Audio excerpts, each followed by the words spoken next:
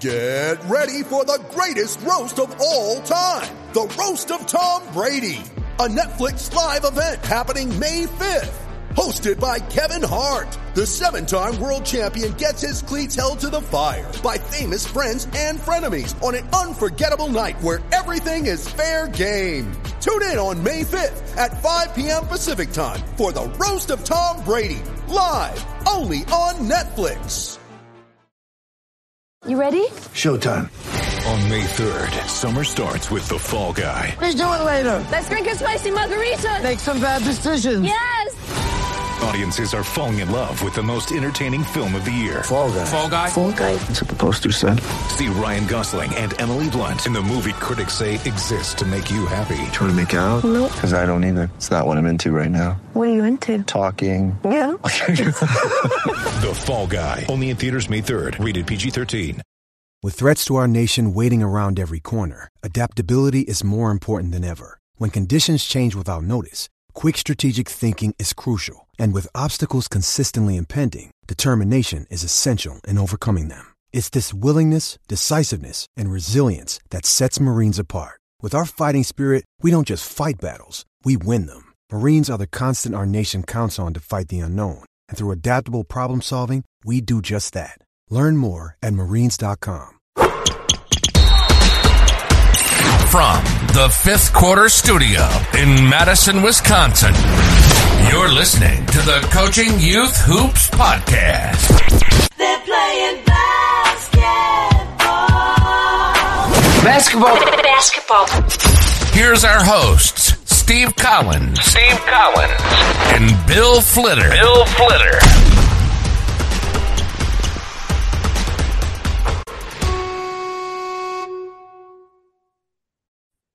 Hey everybody, welcome to Coaching Youth Hoops. Coach Bill has taken over. As you can see by my goatee here, I'm on a little bit of a break.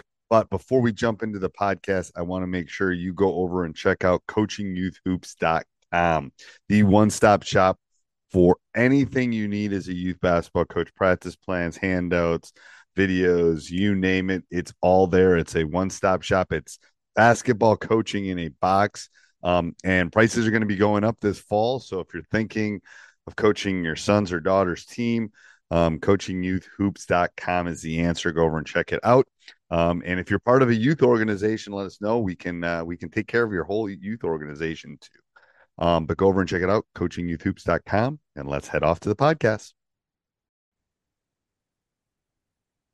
Hello, coaches, and welcome to another episode of Coaching Youth Hoops. I am your host today, Coach Bill Flitter, and we have a special guest today. We have a 17-year coaching veteran, high school coaching as well as youth coaching. He coached his daughter up to 6th grade.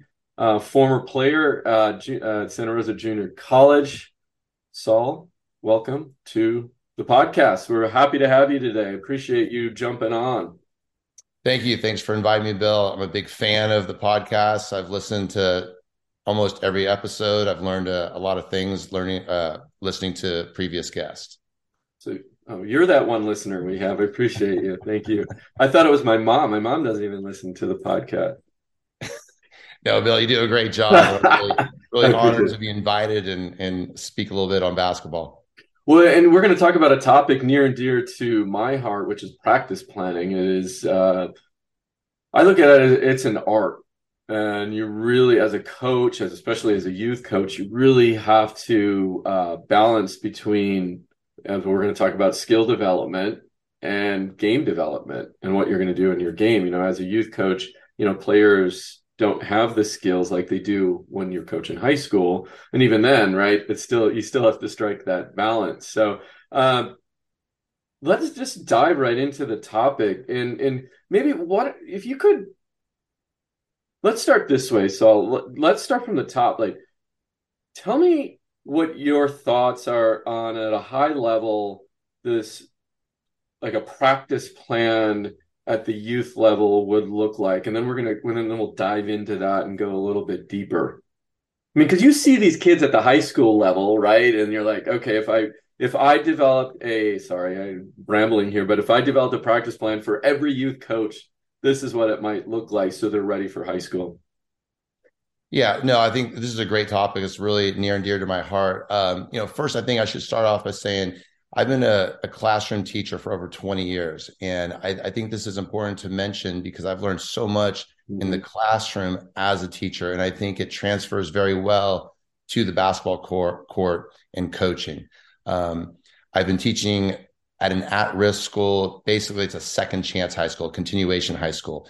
And I mention this because in order to reach this particular population, I mean, you got to have a really good classroom management. And I think having great classroom management transfers extremely well to having good court management or practice management. And I think I've taken a lot of these skills and these experiences onto the basketball court as a coach. I think it's helped me tremendously. We as coaches, I think we have a great responsibility, and that's skill building. I think most of us will agree that basketball is very hard. Basketball is also extremely fun, and it could be even more fun when you have these skills. So, there's no greater joy in my life than knowing that I could be a big part in building important lifelong basketball skills. I've experienced that as a classroom teacher, whether it's teaching fractions, decibels, and percents, or, now it's on the court, building stamina, strength, competitiveness, dribbling, shooting, and so on. So, some of these challenges that coaches have on the youth level, right? They have limited time. Most of these coaches might only have 1 hour per week many times. They might only get a half court. These are kids that are coming there for the first time or who have limited skills. You might not even have any assistant coaches. Parents are going to be there watching the entire time. So it's, it could be a daunting task, but it doesn't have to be. And I think it all starts with, like in everything, it starts with preparation. So when I'm talking about preparation, what are you thinking about to prepare for that maybe 1 hour practice? Yeah. So some of these things, and I'm going to go over these, maybe each one. I'm going to talk about the dreaded cones that, from previous podcasts, there's a lot of haters of the cones. And I'm going to say, don't be a hater of the cones. We're going to talk about using a clock or a timer, music, bringing basketballs, transitional cues, circle ups, and just the overall practice plan. So, I think those are like the main things in my mind of preparing for a good practice. And let me stop you right there, because I want to touch upon this, because you're not the first person who said this. And I hear it a lot from Steve, the other co-host of the podcast. He's also a teacher, and he talks that being a teacher has really helped him on the court. If you could maybe like pinpoint, because obviously not all youth coaches, right? They're parents, they have other types of jobs. But what do you think the one skill is that teachers possess that if I'm a youth coach that maybe I could go out and learn or enhance? Yeah, no, that's a great question. Maybe I'll say too. I mean, relationship building is huge as a teacher. Right. Building that relationship with your students and with your players, and then the second one is listening. So, and I'm not really sure which is first or which is second in that rank. One of the things that I've learned also over the years is I've learned to be an effective communicator, or I'm not an expert at any, but I'm definitely getting better. Where, my first few years of teaching, I'm just talking and talking and talking and rambling. And now my words are more concise and they have more meaning and they're more effective. So, that's one of the themes here of this podcast today is just, trying to use less words, or in these words that you're using, they're purposeful, they're meaningful. You're not having some 10-minute diatribe on, why we're doing the shell defensive drill. And it's the same thing in the classroom, whether, when I'm teaching my math class, I'm trying to use just less talk, more effective words, and have that class, that lesson be more effective, more, and just moving more. Yeah. Well, hey, if you ever want to be an effective coach and use less words, do a podcast and then listen back to every episode of yourself talking. That will definitely change your vocabulary and how much you talk. That's funny. Well, yeah, let's dive into that then. So I love the fact that you brought up the cones and some of these other things, and that's the thing with basketball. And I always tell my students, and especially parents, there's 101 ways to coach this game, and the things that you do and I do might be completely different, and the way we teach it might be completely different, and that's okay. It doesn't mean you're right, I'm right. It doesn't mean you're wrong or I'm wrong. It's just, of course, there's those fundamental things, and there's some things I bet I could get you going on that you would never change, and it's like every coach should be doing this, and I'm the same way. But this game is so complex. So anyway, let's dive into a few of those items that you brought up. Yeah, sure. So just organizing your practice plan. I think before you get there, make sure you know who your players are. Make sure you know their names. I mean, that's part of the first step of relationship building. People want to be called by their names. It's not, hey, you guys, like, hey, kid, or whatever. Really get to know their names. And that's gonna go a long way. But let's just go right into, for example, the cones. Okay. So, I've said, don't hate the cones. I think you should definitely have cones and bring multicolored cones. And you could use these cones, for example, for placeholders. I mean, the younger the kids are, they need to know where to go. And it's just like in my classroom, everything is organized. All the kids, it's your routine and your procedures. It's like that first week of school as a teacher. You got to teach these kids, where are you going to turn in your homework? Where do the books go? Where are you sitting? So using these multicolored cones. So it could be like, hey, Jenna, Aaliyah, Stacy, go line up behind the blue cone, right? Yeah. You could use these for boundaries if you're playing some small space games, or, you might just need some cones for boundaries so the kids all know where the boundaries are. Of course, you're using these drills or these cones for drills, whether it's creative dribbling drills, and you're using these for hand-eye coordination. You could use the cones where if you're dribbling with your left hand and you tell them to dribble to the blue cone, when you get to the blue cone, keep your dribble and then flip the cone with your right hand, make it touch, flip it back, and go back in line. This is helping your hand-eye coordination. It's building reflexes, dexterity, coordination, and athleticism. So, I just think the cones are good for many creative uses. I also use the cones. And let me ask you this, Bill, when you go to a practice, do you ever go to a practice? It might be even your own. I mean, sometimes this happens in my practice, and the balls are just scattered everywhere. Have you seen that before? It absolutely drives me crazy. I actually stop practice and say, kids, go put the balls where they belong. We have a specific space. Yeah, absolutely. Yeah, and that drives me crazy too. Now, I was very lucky this past season, when I was coaching at College Park. We had a team manager, and the team manager, one of his responsibilities was making sure the balls are on the rack. Now, in a youth practice, I use the cones, and I have separate cones that form a circle. And when it's time to put the balls, away, I like, all right, put the balls in the circle. And as I do this, and this will transition nicely to my clock and countdown timer, all right, 10, 9, 8, and, I'll do a little countdown. And it's amazing how kids respond to timers. Oh my gosh, unbelievable. So before I get into the timers part, I just think it's important that you also have a place to where are the balls going to go? Where is their resting place? Whether it's on the first row of the bleachers, whether you actually have a ball rack, or if you just create a circle space within cones, and That's awesome. That's my preference. But yeah. You can choose what's right for you. No, that is actually, especially at the younger levels, that is a great suggestion. And they can just place it there because a lot of times they'll throw it against the wall and they throw it too hard, rolls back into the court, and you're just wasting time. Here you got the circle, go and drop them in the circle, come back. But you're absolutely right. I got to tell you something I did last night with my youth, speaking of time. So I wasn't quite sure if they were running hard enough, right? And we have these couple drills. And I said, okay, everybody in line up. And I had them do one down and back.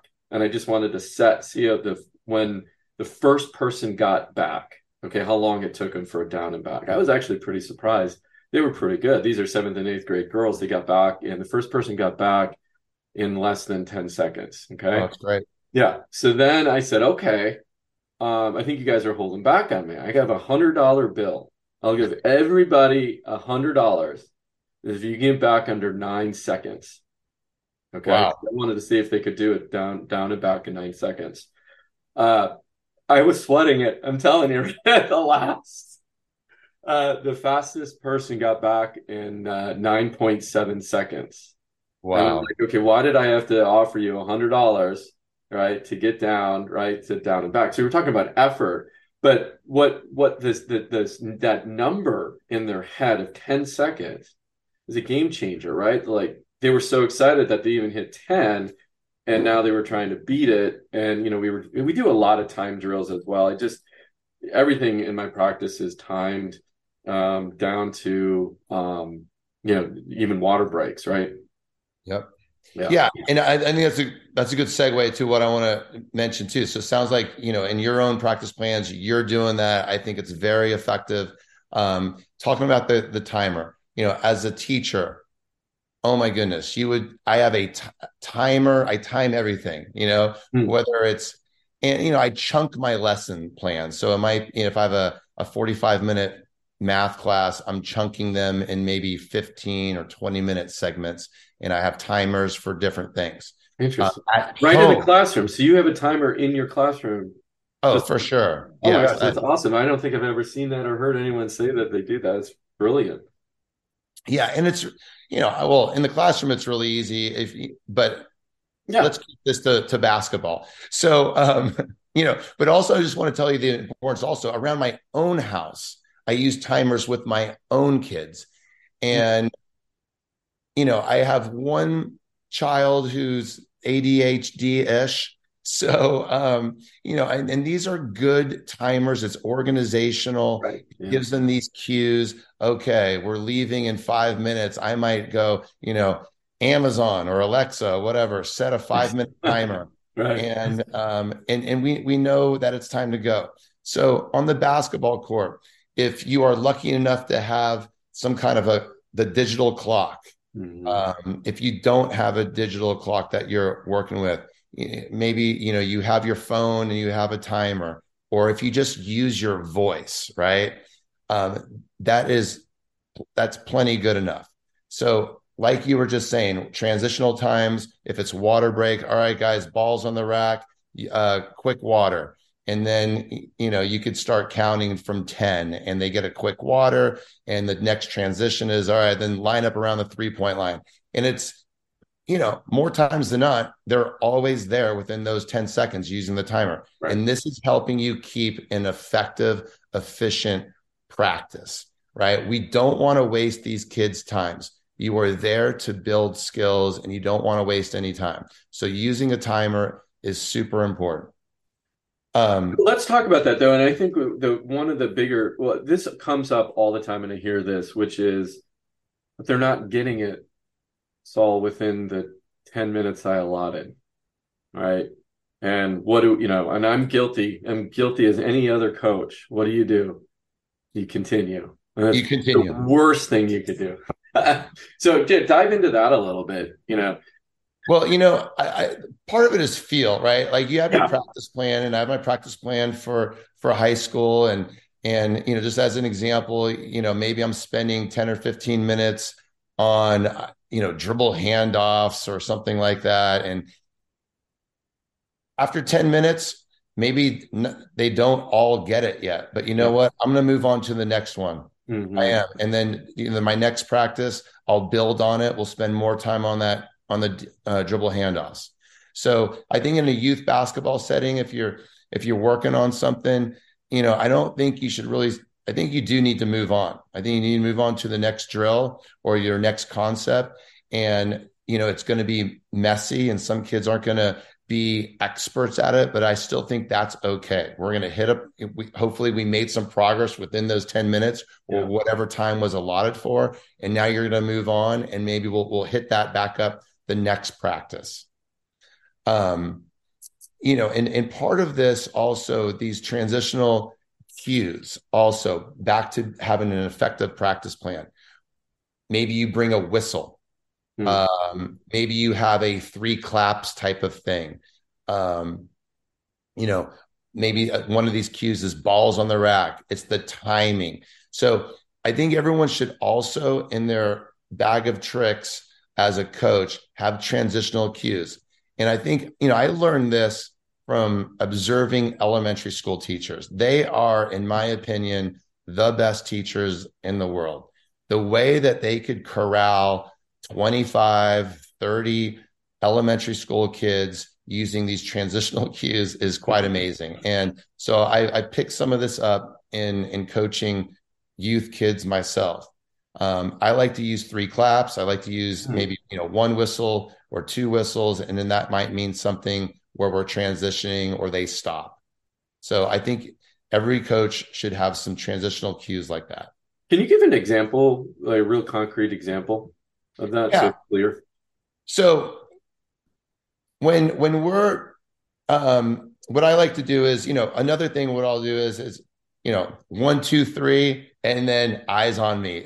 I think a lot of us have heard that before. If we're in a small circle and we're giving props out to someone, let's give 3 claps to Jenna, and everyone gives 3 claps. If I blow the whistle twice, that might mean everyone hold the ball, or, I've taught kids that you're going to tuck your ball in your right hand. And that just stops. I might have a quick teaching moment and then we're back to that drill. Yeah. So those are 3 examples. Smart. Yeah, no, those are great ideas. Yeah. Okay. Perfect. So the other thing that I put on here is music. Mm-hmm. And if you have a portable boombox, and I do this in my own high school practices, music really kind of became a game changer for me, believe it or not. And I first learned this a few years ago. I went out and I visited a San Diego State practice.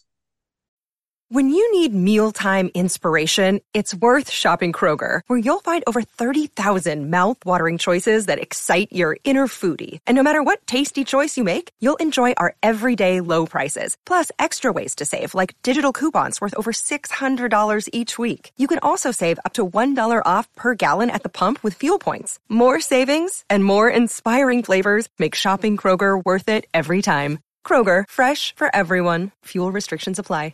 Step into the world of power, loyalty, and luck. I'm gonna make him an offer he can't refuse. With family, cannolis, and spins mean everything. Now, you wanna get mixed up in the family business. Introducing The Godfather at ChumbaCasino.com. Test your luck in the shadowy world of The Godfather slot. Someday, I will call upon you to do a service for me. Play The Godfather, now at ChumbaCasino.com. Welcome to the family. No purchase necessary. VGW Group. Void where prohibited by law. 18+. Terms and conditions apply. And I just could not believe that Coach Dutcher, Brian Dutcher, he had music on the entire practice. Even as he's coaching and teaching, there's music in the background. It was kind of driving me crazy, but the kids loved it. Yeah. It brought a certain energy. Now, have an appropriate music list, of course.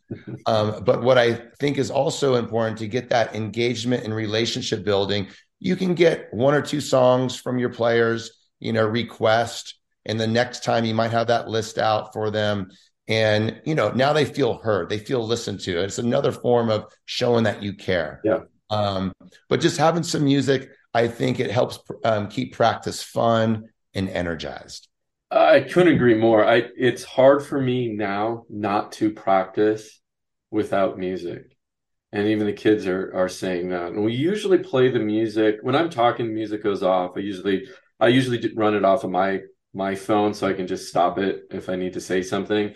During drills, we're doing it. But we just found that well, I should also say this because I think this is something kind of a carrot, which is I tell them if I don't see energy and effort, you're listening to my playlist, right?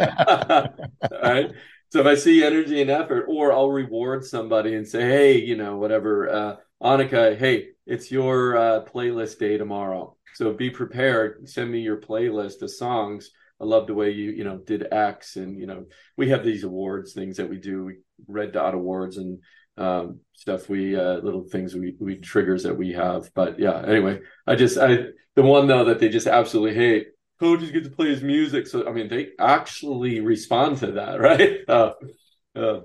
Yeah, no, it's really funny. In my own high school practices, I mean, sometimes in the beginning of practice before the kids are there and I'm setting up, I got my 80s playlist out there, and I might forget to change the playlist. So I mean, these kids are getting a great history lesson in 80s music right now. Yeah. Well, I had one girl the other day that she said, "Oh, it reminds me of being on vacation." And because I have the 80s playlist going too. So I know what her dad listens to, her mom and dad listen to, right? When they're on vacation is the 80s soundtrack. Oh, that's hilarious. Yeah, that's funny. But music's great. Yeah. You'll see the kids, they're jamming to the music while they're in their little drill lines or whatever. And it's fun. Light, right? Yeah. Because it's intense already, right? But this just, play more of a playful mood in a good way, I think. Yeah, and I think that's one of the things as coaches that we're trying to do, especially on the youth level, right? We want these kids to have fun. We want them to be interested in like basketball. There was an article that came out in, I believe it was the Wall Street Journal a few months ago, and there's so many kids now that are leaving basketball for other sports. Yeah. Particularly they're leaving mostly for volleyball. And, I'm not going to, I know volleyball is a great sport itself. And I'm sure we could all philosophize or have a conversation of why people are going to volleyball. Yeah. But, we want kids to really enjoy this game that we love.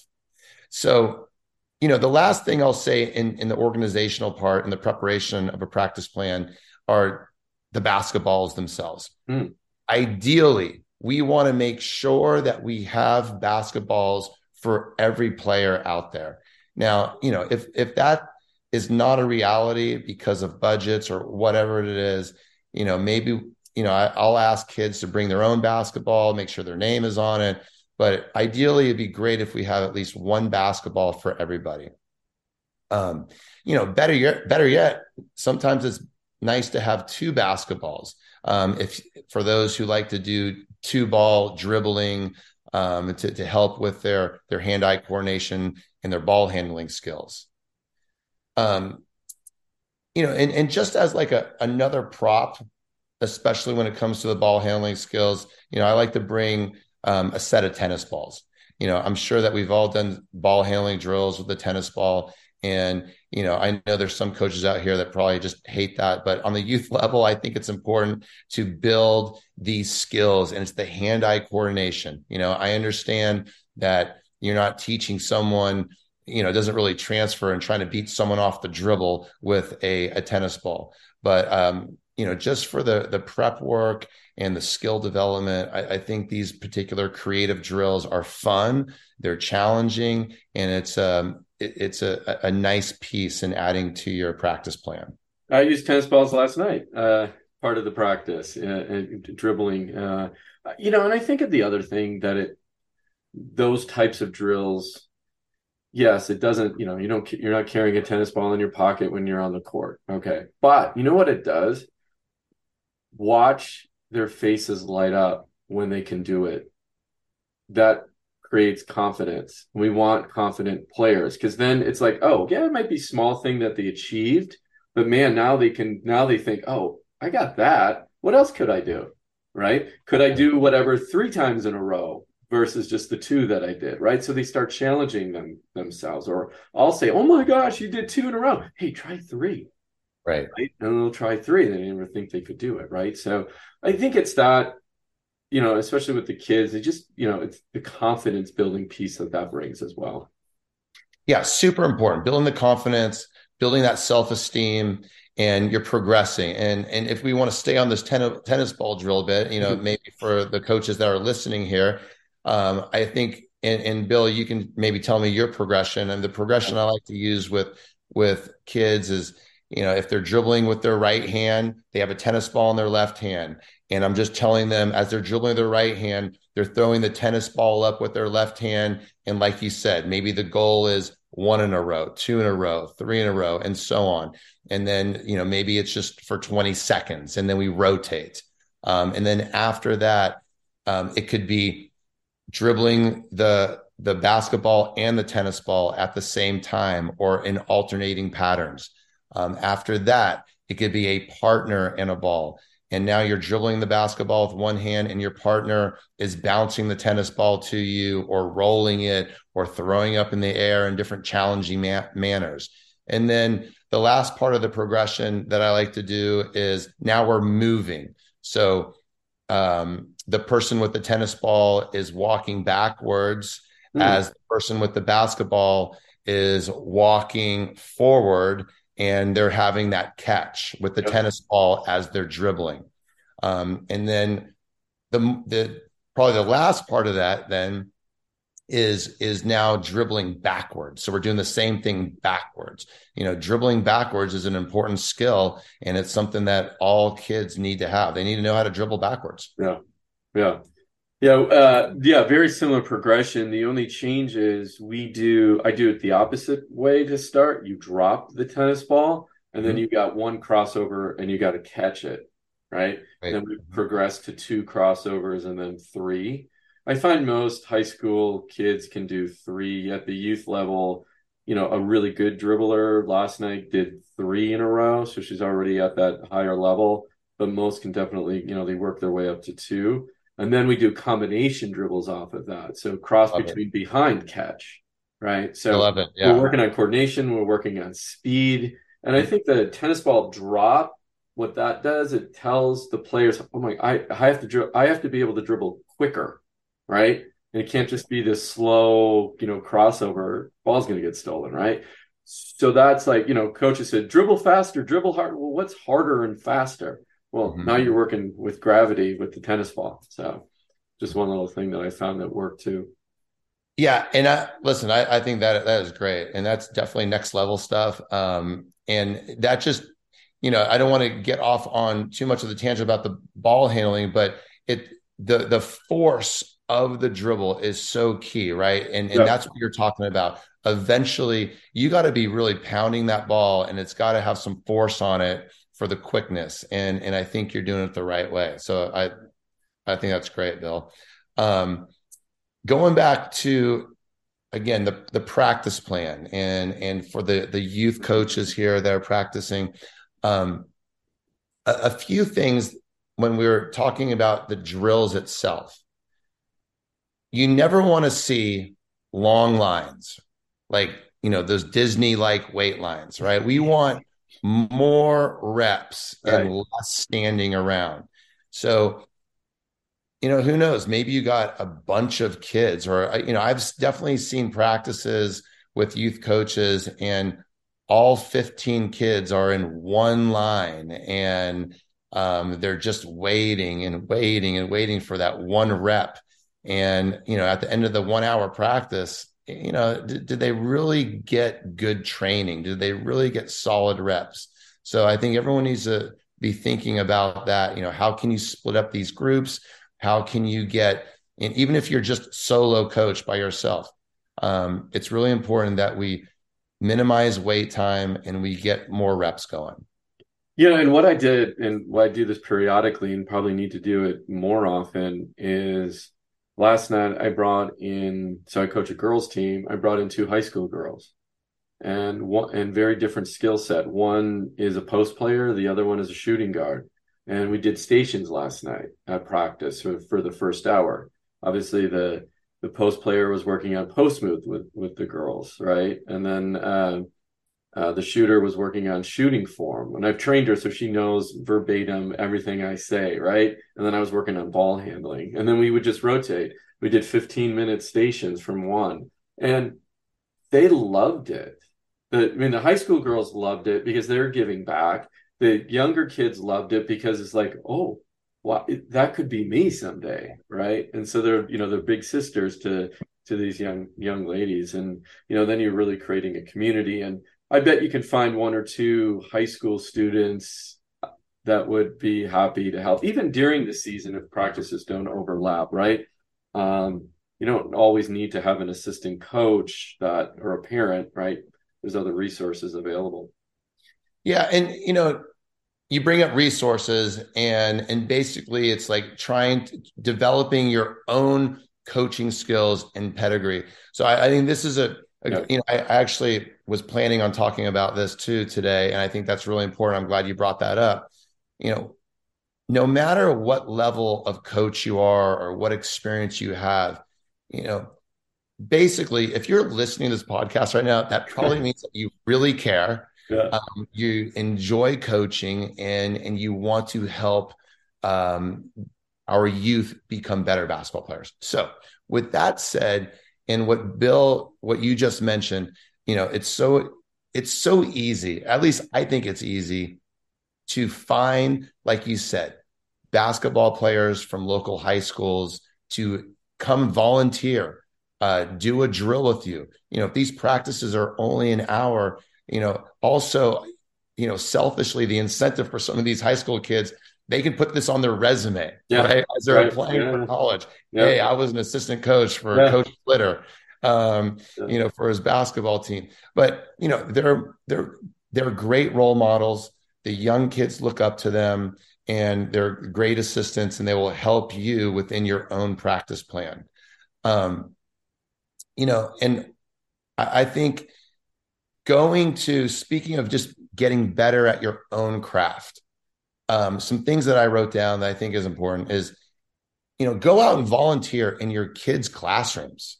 Observe the best teachers that your kids have. Good point. You will learn. I guarantee you will learn something that you'll be able to bring back onto the court. You'll get great teaching methods. Another one, ask to watch your local high school or college practices. Mm-hmm. I've never met a coach that said no. Mm-hmm. They will allow you into their practices. You can ask questions, come bring a notepad and take notes.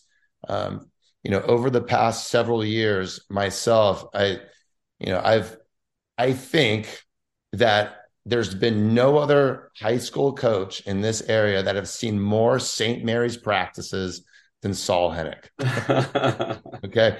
I mean, I think if Randy Bennett allowed me to run his practice, I'm pretty sure I'd be able to run it. Oh, I'm surprised he lets you in.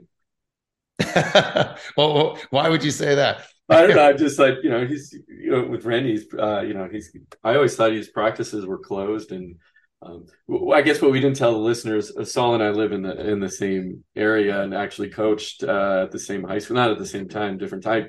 I was at De La Salle as well. And that's a really good point. That's how I started. I coached my son's third grade CYO team, and I was a player, but I never coached, right? There's a big difference there. So I would call up Frank Alaco at De La Salle and say, hey, can I come observe? Yes. I mean, again, same thing with you. I could run his practices because I was just, I literally had a notebook. I actually found the notebook that I kept with all the notes that when I would show up to his practices. And eventually he's like, you want to coach here? And then that's how I started coaching high school basketball. I'm like, absolutely. Started with the freshman team there. So, and anyway, yes. Yeah. I mean, I think that's a thing about coaches in general is we want to educate. That's what we do. Right. And we're happy to share what we've learned. And you just look at online too, of all the resources and, coaches doing videos of their offenses and defenses, right? Right. So yeah, no, that's a really good point. Yeah, and just to add, I mean, this is why, I listen to your podcast, and I've definitely learned a lot from your podcast as well. So I appreciate you, putting this on. Even when you go on vacation, and let me tell you this, my wife is from Albuquerque, and anytime we visit Albuquerque, I call up the UNM coach. The last time I was there, Paul Weir was the coach. I know he's not the coach there anymore, but I just called up randomly their assistant coach. Hey, I'm a local, or I'm a high school coach. I'd love to sit in on a practice. And they just opened up the doors to me, and I sat there for an hour and watched practice and take notes. I did the same thing at San Diego State under Brian Ducher. We went to San Diego for vacation. Great idea. I had one of my players is fortunate enough, he plays currently at Colorado College. It's a D3 school in Colorado Springs. And I watched his practice. It was Jeff Connerow. While I was there, I went to Air Force and I watched Joe Scott's practice. I've been to Georgia and watched Tom Crean run a practice. Holy Cross with Bill Carmody. I've been to a De La Salle football practice, and learning from other sports as well, I think is super important if you want to build on your craft. Even club soccer teams. I mean, it's amazing. Some of these soccer teams, they run tremendous practices, and if you're just watching and observing, you will pick up some great nuggets on just how to run an effective practice. That's that's a really great suggestion. I'm headed to Wisconsin, so I'm gonna to visit my family. So I'm gonna look up a few coaches when I'm back there and see if I can jump into a practice or two. Never thought about that at the college level. I just thought, they're not going to waste their time on a high school coach and open up. Well, if you think about it, there's a lot of incentive to invite you. I mean, especially assistant coaches, they're just salivating at the remote chance that you might have a player for them. So if you build those relationships, and that's what they're trying to do, they're trying to build relationships and connections. So, and again, I've never been told no. All right. Well, we're going to wrap this up with a few questions. So this has been great. We could probably talk about 2 hours or more on practice planning, because it is definitely a skill that you need to learn to maximize the time that you have. But what is, again, you're designing practice plans for all the youth coaches in our area. What is the one skill that is going to be on every practice plan? If you can only do one thing, what would you tell coaches? It is Ryan here, and I have a question for you. What do you do when you win? Like, are you a fist pumper, a woohooer, a hand clapper, a high fiver? I kind of like the high five, but if you want to hone in on those winning moves, check out Chumba Casino. At ChumbaCasino.com, choose from hundreds of social casino style games for your chance to redeem serious cash prizes. There are new game releases weekly, plus free daily bonuses. So don't wait. Start having the most fun ever at ChumbaCasino.com. No purchase necessary. VGW Group. Void where prohibited by law. See terms and conditions. 18+. It is Ryan here, and I have a question for you. What do you do when you win? Like, are you a fist pumper, a woohooer, a hand clapper, a high fiver? I kind of like the high five, but if you want to hone in on those winning moves, check out Chumba Casino. At ChumbaCasino.com, choose from hundreds of social casino style games for your chance to redeem serious cash prizes. There are new game releases weekly, plus free daily bonuses. So don't wait. Start having the most fun ever at ChumbaCasino.com. No purchase necessary. VGW Group. Void where prohibited by law. See terms and conditions. 18+. Yeah, I think it's going to be it's got to be two. It's got to be shooting. So shooting form, and the reps of the shooting, and it's got to be dribbling. It's got to be ball handling and dribbling. So those are the two that I'm going to incorporate. And of course, it's real easy to incorporate both of those skills in drills. I know you've had previous guests that are experts at shooting form, and I know you're one of them themselves. So I'll invite those listeners to listen to those previous podcasts with Doc Shepler. I know he is an expert at shooting, so I'll leave that to him. but I'm sure we all have similar, form shooting drills that we do. And then, of course, just the ball handling. As I watch our youth get better and better, and then we see them on the high school level, it's those players that can handle the ball that seem to be, the more successful players. Even the ones that can't shoot as well as others, if you could handle that ball and get yourself into an offense, if you can handle that ball and get by your defender and get to the rack, they seem to be just more successful than others. No, that's great. I switched all my training probably in this order. I used to do a mix of all different types of skills, but now I start with, everybody's going to master shooting. And what it really boiled down to is how do parents and how do kids score a game? How many points did you have? Right? It's the first thing, not how many stops you had, how many people you blew by with your dribbling moves, right? I'm like, okay, so let's give them that. Let's give them the gift of shooting, right? And obviously you and I know they need to develop those other skills as well. And you can create your own shots if you have a good dribble, right? And get open and all that. But you know what, man, if they could just start at the youth level with great shooting psychologically and building their confidence, it'll keep them playing. And then you say, hey, you want to be a better shooter? Oh, you need to be a better dribbler, ball handler, right? So then we work on those skills next. So it's kind of the order of things. All right, you've been to a lot of youth practices. What is the one drill you would just tell every coach not to do anymore? Put you on the spot here. Oh man, that's a tough one. That you see a lot, right? There's always those standard drills. Yeah, I think, I do think the 3-man weave still has a place in today's practices. I just don't think that youth coaches do the 3-man weave correctly or as efficient as they should. I mean, even on my high school level, we do a 3-man weave, and it's mostly it's part conditioning, and it's also for proper passing form and coming to jump stops. So all I would say is for that, I think that if you are going to use and do a 3-man weave, I want you to just think about how you're doing it. Is it effective, or is it a waste of time? The second thing I would definitely just get rid of is those fake stretching circles. If you start your practice out with stretching, or, I don't know what people do in their circles, I would get rid of it. And I don't know, maybe I'll get some hate mail or some hate tweets after this, but I think it's a waste of time.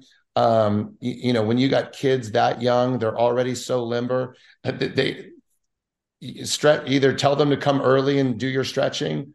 No need to do it and waste time of your precious 1 hour practice. So I have a 1 hour practice. Break it down for me. Maybe in percentages, what it would look like. How should I think about my practice? I'm a youth coach. 1 hour, so 1 hour a week, or 1 hour, maybe twice a week, whatever it might be.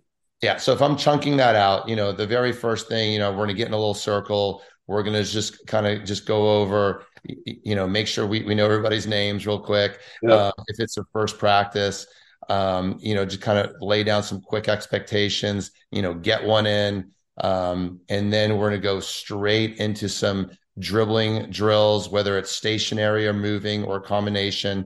So there's going to be a percentage of dribbling. Then we're going to go into form shooting. We're going to actually do some shooting games. Before that, also, we're going to do some dribbling games, whether it's dribble tag or dribble Pac-Man. And of course, we're talking youth level here. Yeah. After that, there could be some, I'm going to do some passing drills, and, just getting the proper form of passing, maybe passing on the move, stationary passing. We're working on all sorts of different passing, one-handed, chest pass, bounce pass, on the move passes. And then we're going to get into maybe a conceptual type of drill, whether it's just a pass and cut drill or a pass and screen away or an on-ball screen. And, there's going to be a small percentage on defense, proper defensive stance, depending on the level. We can talk about help side type of defense. And then we're going to give them dessert. And dessert is actual playing, whether it's 3-on-3, 4-on-4, if you're playing 5-on-5. And this is all, it's going to be progressive depending on the age appropriateness and the skill level. Yeah. No, that's, yep. So the majority of your practice with the youth is skill development, and then some conceptual things on offense and probably some defense in there as well, and then play, right? Yeah, 100%. I mean, even at my high school level, if I have a 2-hour practice, the first 45 minutes, sometimes even an hour, is still skill development. Yeah, we do about an hour. I have a 2-hour practice with the 7th and 8th grade girls, and we go an hour or 45 minutes to an hour just on shooting and ball handling. We combine those two. I have a bunch of different drills that we, getting lots of shots up with a ball. Everybody's got a ball in their hand, right? Yep. All timed, right? And there's nothing like, they have some sort of constraint on it. It's a time constraint or a number of makes, or they're competing against everybody else on the court, right? Some sort of constraint that puts that pressure, game-like pressure on them, right? So they just feel it a little bit, because as you know, I can shoot against the NBA player from just standing in the corner, right? And he's got to close out on me. But as soon as I put that ball on the ground, he's going the other way with it, right? Yeah. So, or whatever, I'm going to miss it. Anyway, that's good. Any final words, any last minute words of advice before we sign off today, Coach? I mean, I'll just say, Bill, I'm really appreciative of having this time and opportunity to speak to everybody on your podcast. I think podcasts like yours is very important for all youth coaches or coaches in general to listen to. I think you can pick up something from this podcast and others that will help with your craft. I mean, I just think that we have a great responsibility, and this is fun. Basketball is fun. And it's so great to help our youth out to build these skills so they'll enjoy this great game that we all love. Coach, I really appreciate your time. And if there is one thing that you wanted coaches to hear today, what is that message? And then we're out. Well, it's fun. Keep it fun. There you go. Yeah. I mean, even at my level, one of our pillars is just playing with fun and playing with joy. Yeah, no, that's great. All right, Coach, till next time. I did forget, if coaches want to get a hold of you, how can they reach you? Well, they could definitely reach me. If you want to get me through Twitter, I'm at Saul Hennick, SOLHENIK. Otherwise, you could just, you can contact me at Saul Hennick Saul Hennick at yahoo.com. Perfect. Thank you, Coach. Thanks for your time. I really appreciate you, and good luck this season. All right. Thank you. Appreciate you. Take care. Sports Social Podcast Network. With Lucky Land Slots, you can get lucky just about anywhere. Dearly beloved, we are gathered here today to... Has anyone seen the bride and groom? Sorry, we're here. We were getting lucky in the limo and we lost track of time.